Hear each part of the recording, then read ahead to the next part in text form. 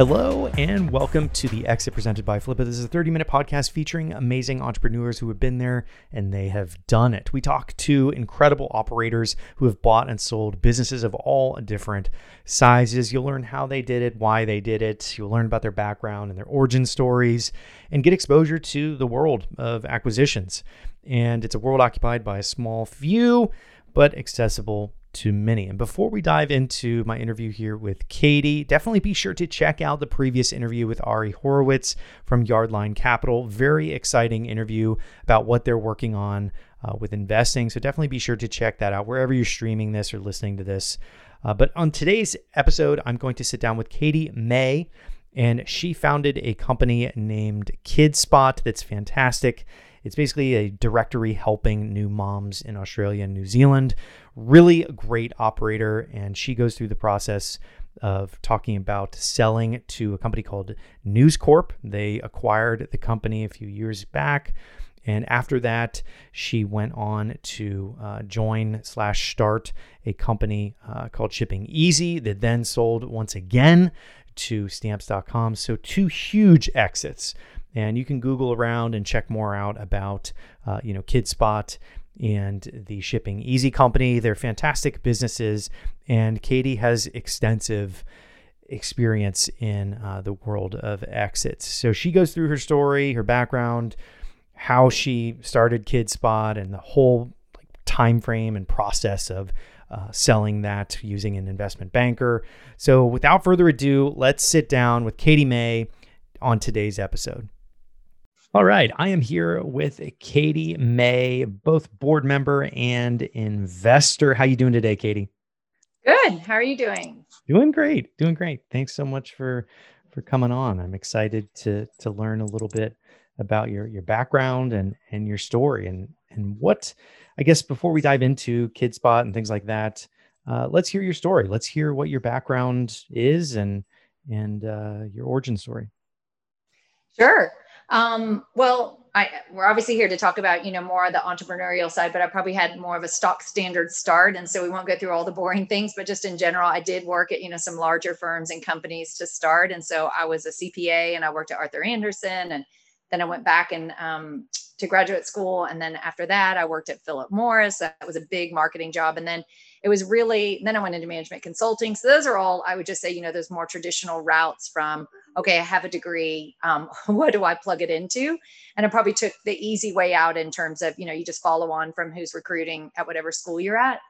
But I guess from the management consulting role, that's where I met Andrew Bassett, who was one of the founders of seek.com.au. And so that was sort of my first foray into more of the startup world. I would never have considered myself an entrepreneur or a risk taker or someone that, wanted to go out and disrupt industries. But that really gave me a taste. So I would say, that was much more about Matt, Paul, and Andrew's journey, and they probably are more those people, but that gave me a taste of it. And I spent, 6 years there all the way through IPO.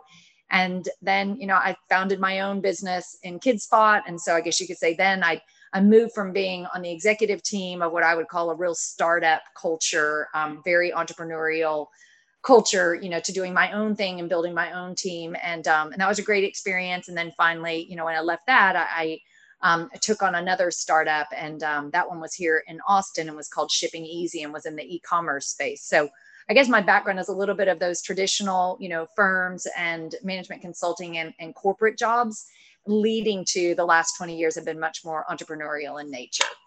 Got it. And what was that like, taking a company public?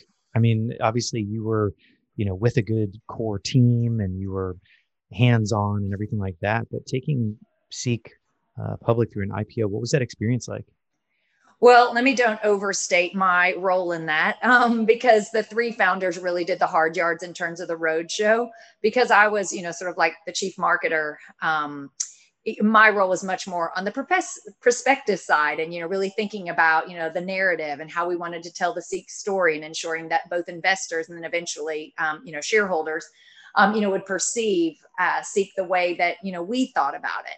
And so my job in the IPO was much more around the narrative, some of the documentation, the press, that sort of thing, versus they went out and did the roadshow. So they did a bang up job because it was a really successful IPO, and I was definitely in the background.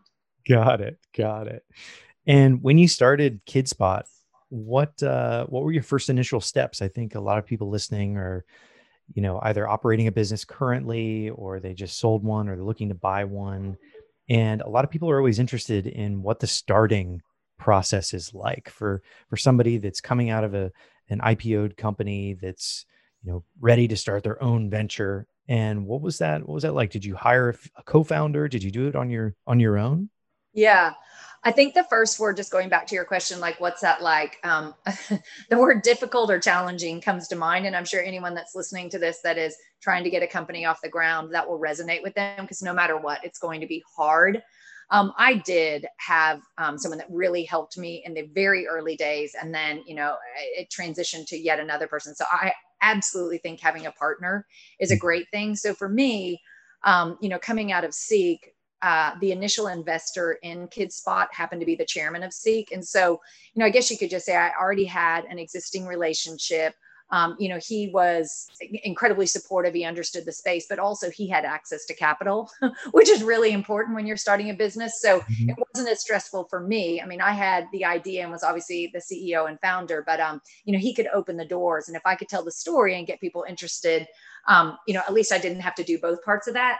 But I did have an initial partner who was my head of inside sales at Seek, and she had left. I didn't poach her, but we really started the business together. And then later, there were different partners for me. So, my chief commercial officer, her name was Miffy Cody. I mean, she was just instrumental in giving me the confidence to move from what was ever going to be a really small business, because the way I conceived of Kidspot was more of a directory, into this sort of behemoth that was going to have content and a much larger footprint, and therefore very large advertisers would want to invest with us, and then millions of moms came.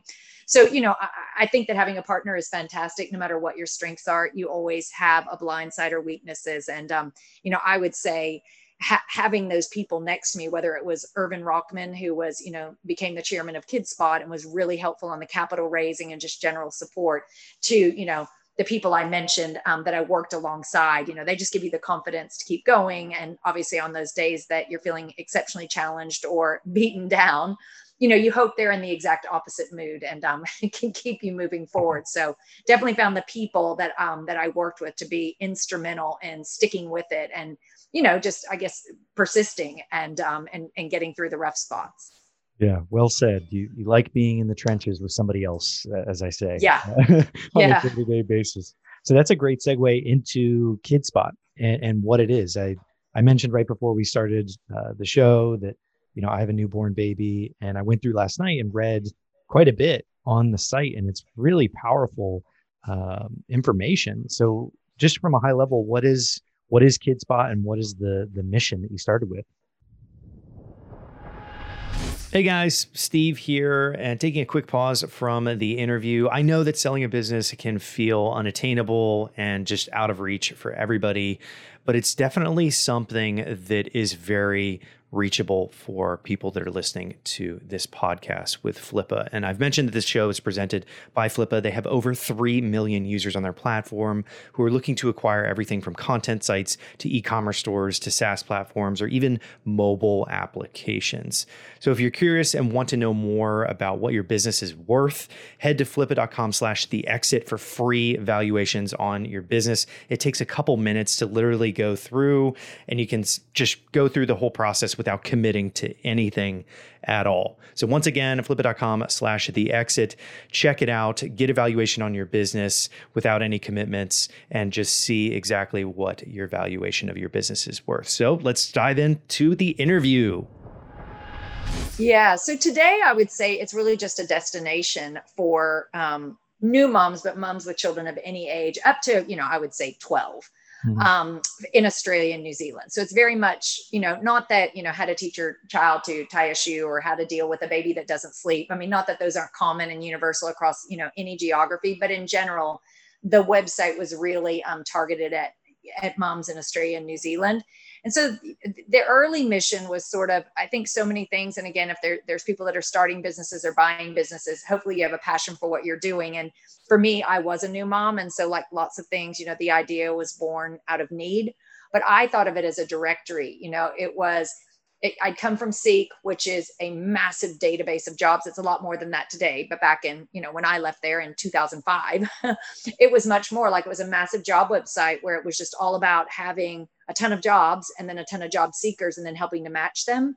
And so the way I thought about that as a new mom was, okay, when I need something, so whether that's a clown for a birthday party or a gymnastics class, finding that in those days was impossible because everyone didn't have a website. You didn't just Google it the way you did today. So you have to put yourself back, 15 years ago to get into that headspace. But I really thought of it as a directory where I could find things in my local area that I needed at each age and stage. And then what it grew to be was much more anything you needed as a mom. So whether it was, hey, I need, a fire engine for a birthday party, or it was something not directory related. So it was much more on the content side, like it's the middle of the night, my baby has a rash. So the content is it's exceptional content written by experts, and it is very comprehensive. So it's a huge part of Kidspot's mission is no matter what the question, they will have the answer. But then the third part of it was really around community and the fact that, new moms in particular, but moms of any age, when you're tackling or facing something that's new, whether it's your child's being bullied, or, you feel like there might be slow developmental concerns or whatever it might be, being able to connect with another mom that has either gone through it or is going through it.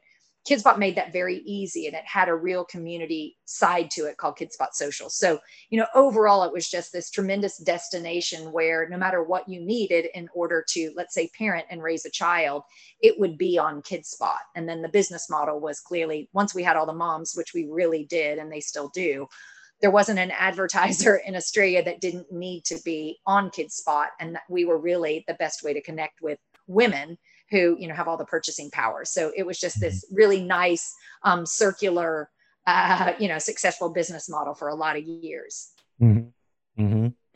And let's talk about the acquisition itself. Kidspot was a wildly successful acquisition. Researching it before our call today, I was really digging in and seeing the company Newscorp that acquired it, and just how that process happens. I'm always so curious about, because I've heard everything from bumping into the acquirer at a coffee shop, and then striking up conversation, all the way to, hiring an iBanker and going out and actively seeking it out. So what was that like leading into that acquisition? Yeah, I mean, I guess the first thing that, anyone has to decide is if they want an exit. And so we had, the larger that we got and the more of a household name that Kidspot became, more and more of the large media companies in Australia were contacting us. Mm-hmm. And so it was really like the corporate dev or corp dev departments from those companies would just get in touch. Hey, we want to be on your radar. We would always say like, hey, we got a mission, we're executing, not interested. And so, first you need to decide that you actually want to sell or not. Sometimes someone just comes with such a big price or something else happens. But for us, we actually made a decision as a board that we felt like Facebook was really starting to encroach on the time that moms had to spend on a site like Kidspot. And we felt like it was a zero-sum game. Every minute they gave to Facebook was a minute they weren't giving to us. And so we felt like, look, we built a great business. We had still the vast majority of moms in Australia and New Zealand were visiting the site on, at least a weekly basis, if not daily. So the numbers were very strong. The habits were there. The content was fantastic. And we kind of felt like, look, for us trying to continue to exist as this independent website with no traffic coming, from a larger, they used to call them portals. They all have all different names, but, obviously if we were part of something like news.com.au, which is a huge website, that would help us to combat some of the tension and competition we felt from Facebook. So we decided that it was time to exit. And so we did go the more traditional route. We interviewed, 5 or 6 different investment bankers. The board unanimously chose one. So all of us really agreed that David Gordon, who was part of an investment banker in Sydney called Lexington Partners, we all agreed that he was the best person to represent Kidspot. And then we just ran a process. And that's one of 2 processes. I did another one after that, but it just went exactly to, to the book. And so he said, this is how it would happen. And we would put together this information memorandum, and then we would essentially get these letters of intent. And so he explained how all these things would happen and what the timeline would look like. And honestly, it happened exactly like that. And I only mentioned that because my next one didn't go like that at all. It still was successful, but it was very different. So it doesn't always go to plan. There's lots of curveballs that come as part of these processes.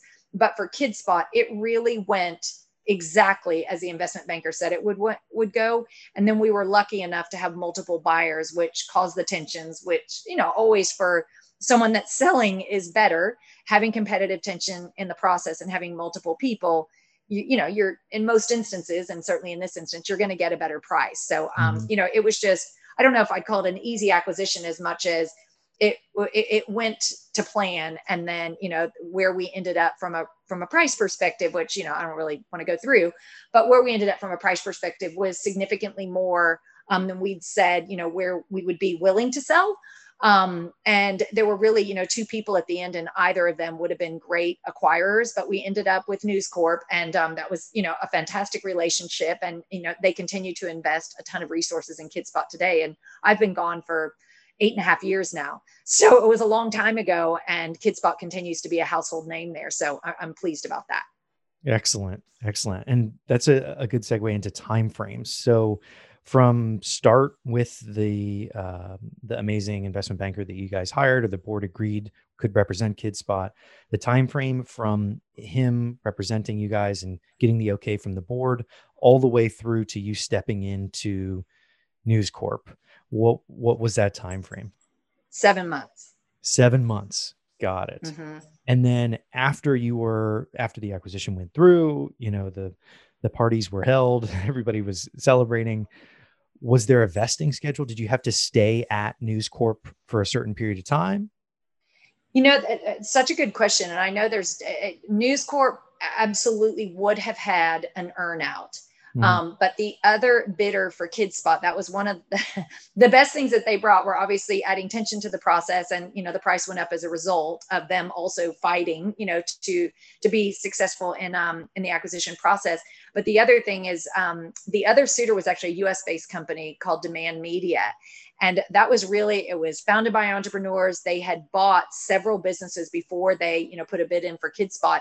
And they really said that, hey, they're on the founder side and they don't like earnout. So one of the things that they did in their offer is say, hey, this is all cash, no earnout. Mm-hmm. And so that meant for News, in order for them to end up the winning suitor, or whatever the words are, they had to take their earnout off the table, and they did. So no, there was no vesting schedule. There was no earnout. It was really, everything was just, it was an all cash offer. I did stay for another year, and I told them I would stay a minimum of 12 months. And, at the time I lived in Austin, Texas, where I live now, and I commuted for all 7 years of that every month. And so a big part of wanting to sell was partly we thought the timing right, but also that I did not want to be traveling every month and away from my own family, 7 to 9 days every month. And so I had told them when they bought, like, hey, for the next 12 months, you have me monthly. I'll continue to do exactly what I've done the last 7 years. But after that, I'm not going to want to do the same extent of travel. And so I ended up staying just over a year. And then I retreated back to Austin and stopped the travel.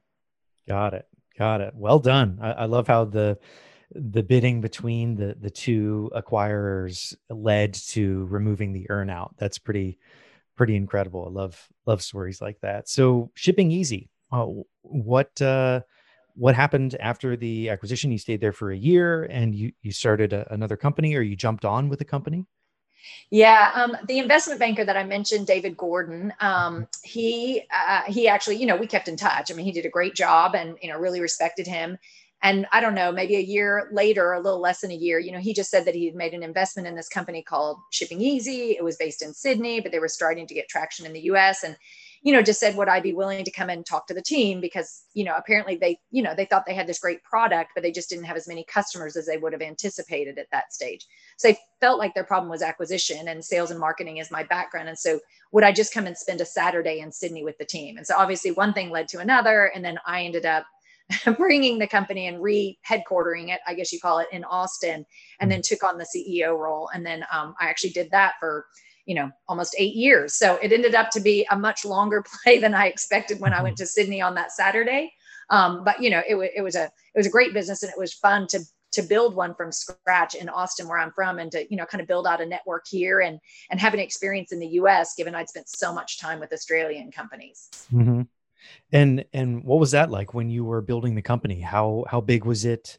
And how quickly did you guys scale it over your time there? We scaled it pretty quick. I mean, the business model at Shipping Easy, it's a SaaS company. And so people are paying a monthly subscription. It's also shipping. And so there is a transactional revenue stream attached to shipping. And so just call that, almost like a clip the ticket on the vast majority of shipments that go through the software. And so, we scaled it quickly. We got it to about 50 million in ARR. By the time I left. And I guess we sold it after 4 years to stamps.com, which was a publicly listed company. So that was, there was a couple people moved from Sydney when I brought it to Austin, and then we just started hiring when I left. There was over 100 people. And so, it was a pretty sizable company, and was part of a much larger portfolio. And Stamps is the market leader in all of, let's just call it shipping software. And so it was a great exit for the shareholders, but more importantly, it was a great exit for the employees, because Stamps they're just a fantastic parent company. And so I ended up staying for another over 3 years, about 3.5 years after they acquired us. I stayed just because I wanted to stay, because I really enjoyed the leadership team there. And, they led us to continue really just in an entrepreneurial spirit of trying stuff and continuing to grow and write our own strategy and execute, what we wanted really with their backing. So that was a really good experience. And the company's Austin based. So I left there a year ago, and I'm obviously in touch with a lot of people that are still there because they're right here in Austin where I am. And that company continues to grow. And the pandemic, which has been, difficult for all of us, it's been really good for shipping companies and for shipping software companies. So Shipping Easy's had a fantastic year, which is great, given sometimes when a CEO exits, that can be a little tricky, and it wasn't tricky at all. It was a great team, and the guy that took it over is exceptional. So they've gone from strength to strength, which is great to see. Excellent. Yeah. And on top of that, Austin itself is exploding in growth wise. I mean, I know people that have moved there over the past 6 to 12 months from, San Francisco and LA. A lot of people are moving there. It's a really, really fun city. So with the, Shipping Easy segment, you've gone through 2 pretty large scale acquisitions, like very large acquisitions. You've learned all the intricacies that go into that. If someone listening was about to sell a company, what would you say is one of the most important parts that you learned after going through the acquisition to Stamps, to News Media or Newscorp, both of these companies? What were you guys kind of always referring to? Was it like a standard operating procedure? Was it the burn rate? What were the really important things that you could share with a listener that might be getting ready to exit, if they're ready for it?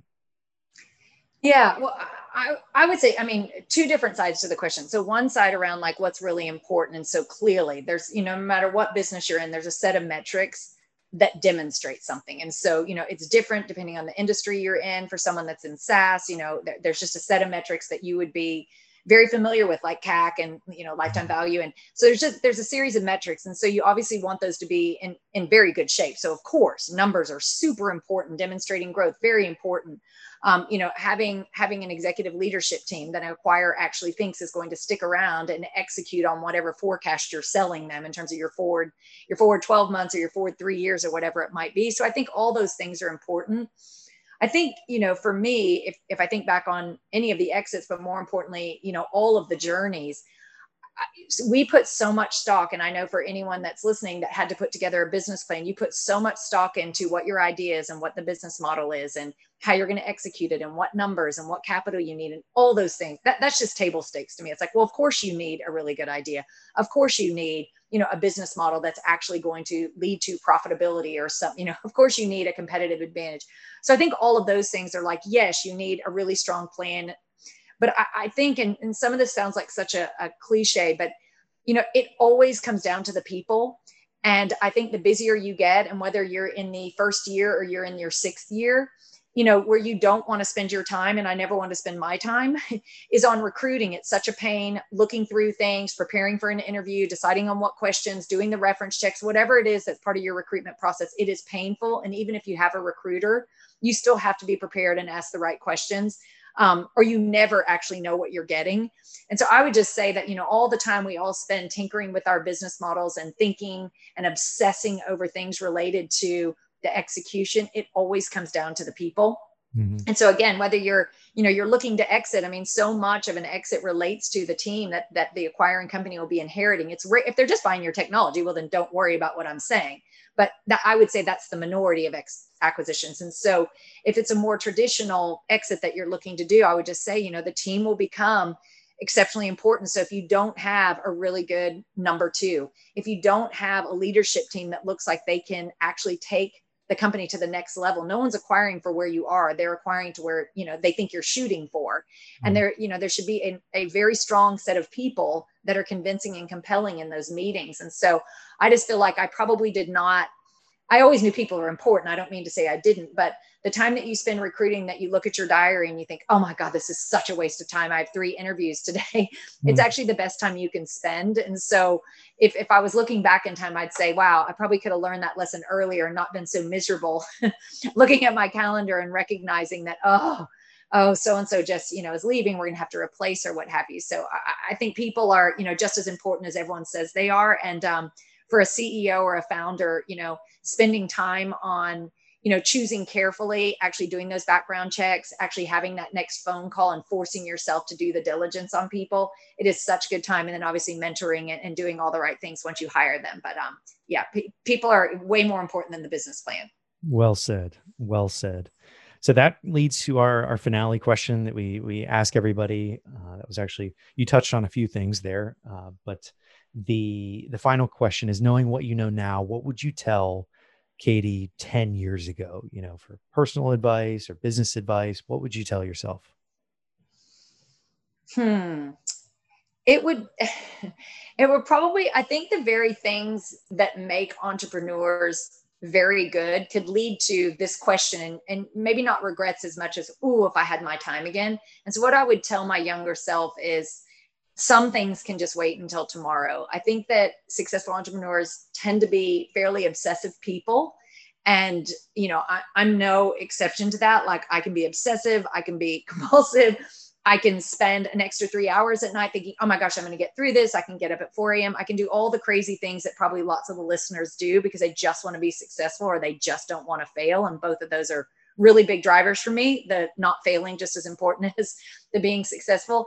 And there really are things that can wait. And so, I think it's easy for me to say now, because now maybe I've recently retired. And so my life looks a little bit different, but there are so many things. And now when I work with entrepreneurs, which I do, if not every day, every week, it's like, what, that doesn't have to be done today. And so it's not just about patience. It's about saying, what, I'm going to decide what's really important each day. And provided I get those things due, some things are going to make it till Monday. I'm not going to do them on Saturday.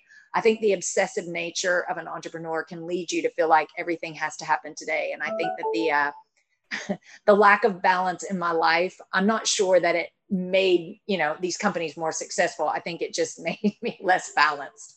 So I think that's the advice I give my younger self, like, stop, realize what's important, get those things done, and let some other things, they can just, they can wait. That's probably it. Got it. Well, those are all the questions I have for you today. It's incredible to sit down and talk to someone so experienced with multiple big exits like this. But where can people go, and where do you want to send people to either learn more about what you're working on or what someone else is working on?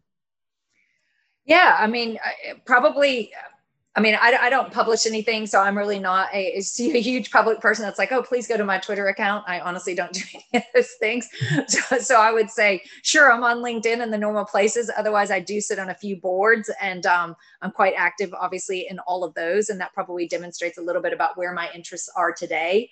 So yeah, I would probably just direct people to my LinkedIn profile, which at least I keep half up to date. but otherwise, yeah, I'm probably more of a private person. Got it. Got it. Well, once again, thank you so much for coming on the show, Katie. This was super valuable, and thank you for sharing all the journey, because you've definitely done a lot with these exits, and a lot of people are going to see a lot of value and hear a lot of value from what you share. So thanks so much for coming on. Well, great. Thank you. And good luck to all your listeners.